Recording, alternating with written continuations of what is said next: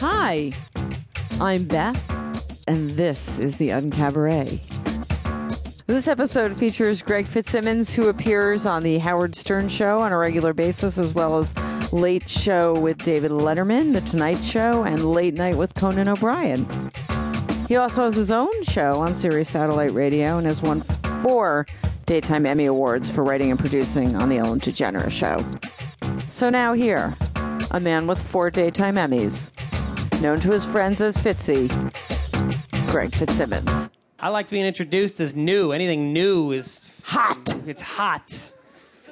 It is hot to be new. That's why I hang out at the Friars Club sometimes. Hey, kid. Thank you.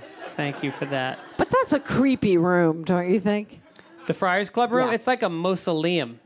But now I guess there's some kind of a big scandal because the East Coast, it's an East Coast, West Coast Friars Club thing.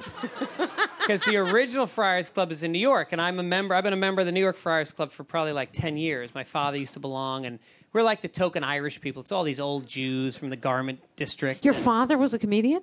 No, he was a radio announcer. He was a disc jockey in New York. Oh. 25 years. Big, famous disc jockey. What was his name? Bob Fitzsimmons. Back when AM radio was the king, and it was just people talking. It wasn't so partisan, and it wasn't... Okay. You know, play a few Frank Sinatra records, talk to Ed Koch, shit on your wife, cut to a commercial. He was good, you know? And that kind of radio just went away. It doesn't exist anymore. Now it's just Tom Likas trying to get you to show your tits on the 405. And, you know... Is he bitter? Is he? Uh-huh. My dad, no, he's dead. Real bitter. It doesn't get any more bitter than that. Literally, like, he lost his job, AM radio disappeared, and then he died. It was just like a symbol of the end of good radio. I don't think he would have been a good old guy. You know, my dad was very alive, and he was he wouldn't have meshed with aging, you know. He was an alcoholic. That's another way to say it. He drank a lot. And he would always quit. He'd tell my mother he was quitting because my mother would tell him she was leaving. It was this whole Irish cycle. She would pack her shit, and she'd put it in the foyer, and then my dad would switch from martinis to wine spritzers for 3 months.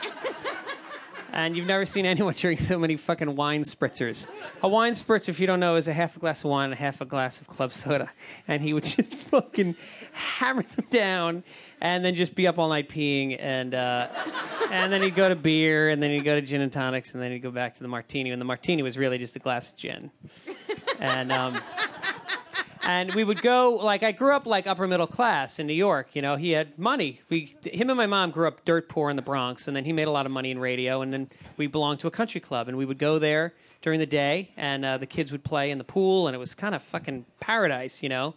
And my parents would play golf, and then they would have dinner, and then drink, and drink, and drink, and the kids would all run around, and then they would drive us home, and it was like an amusement ride driving home. My father literally drove across my neighbor Dr. Schaefer's lawn once.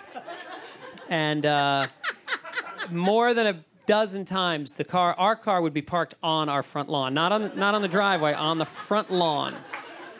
And sometimes he'd be in the car sleeping. Because my mother wouldn't let him in the house. She'd make him. But she would never not let him drive. That was his right as the man of the house.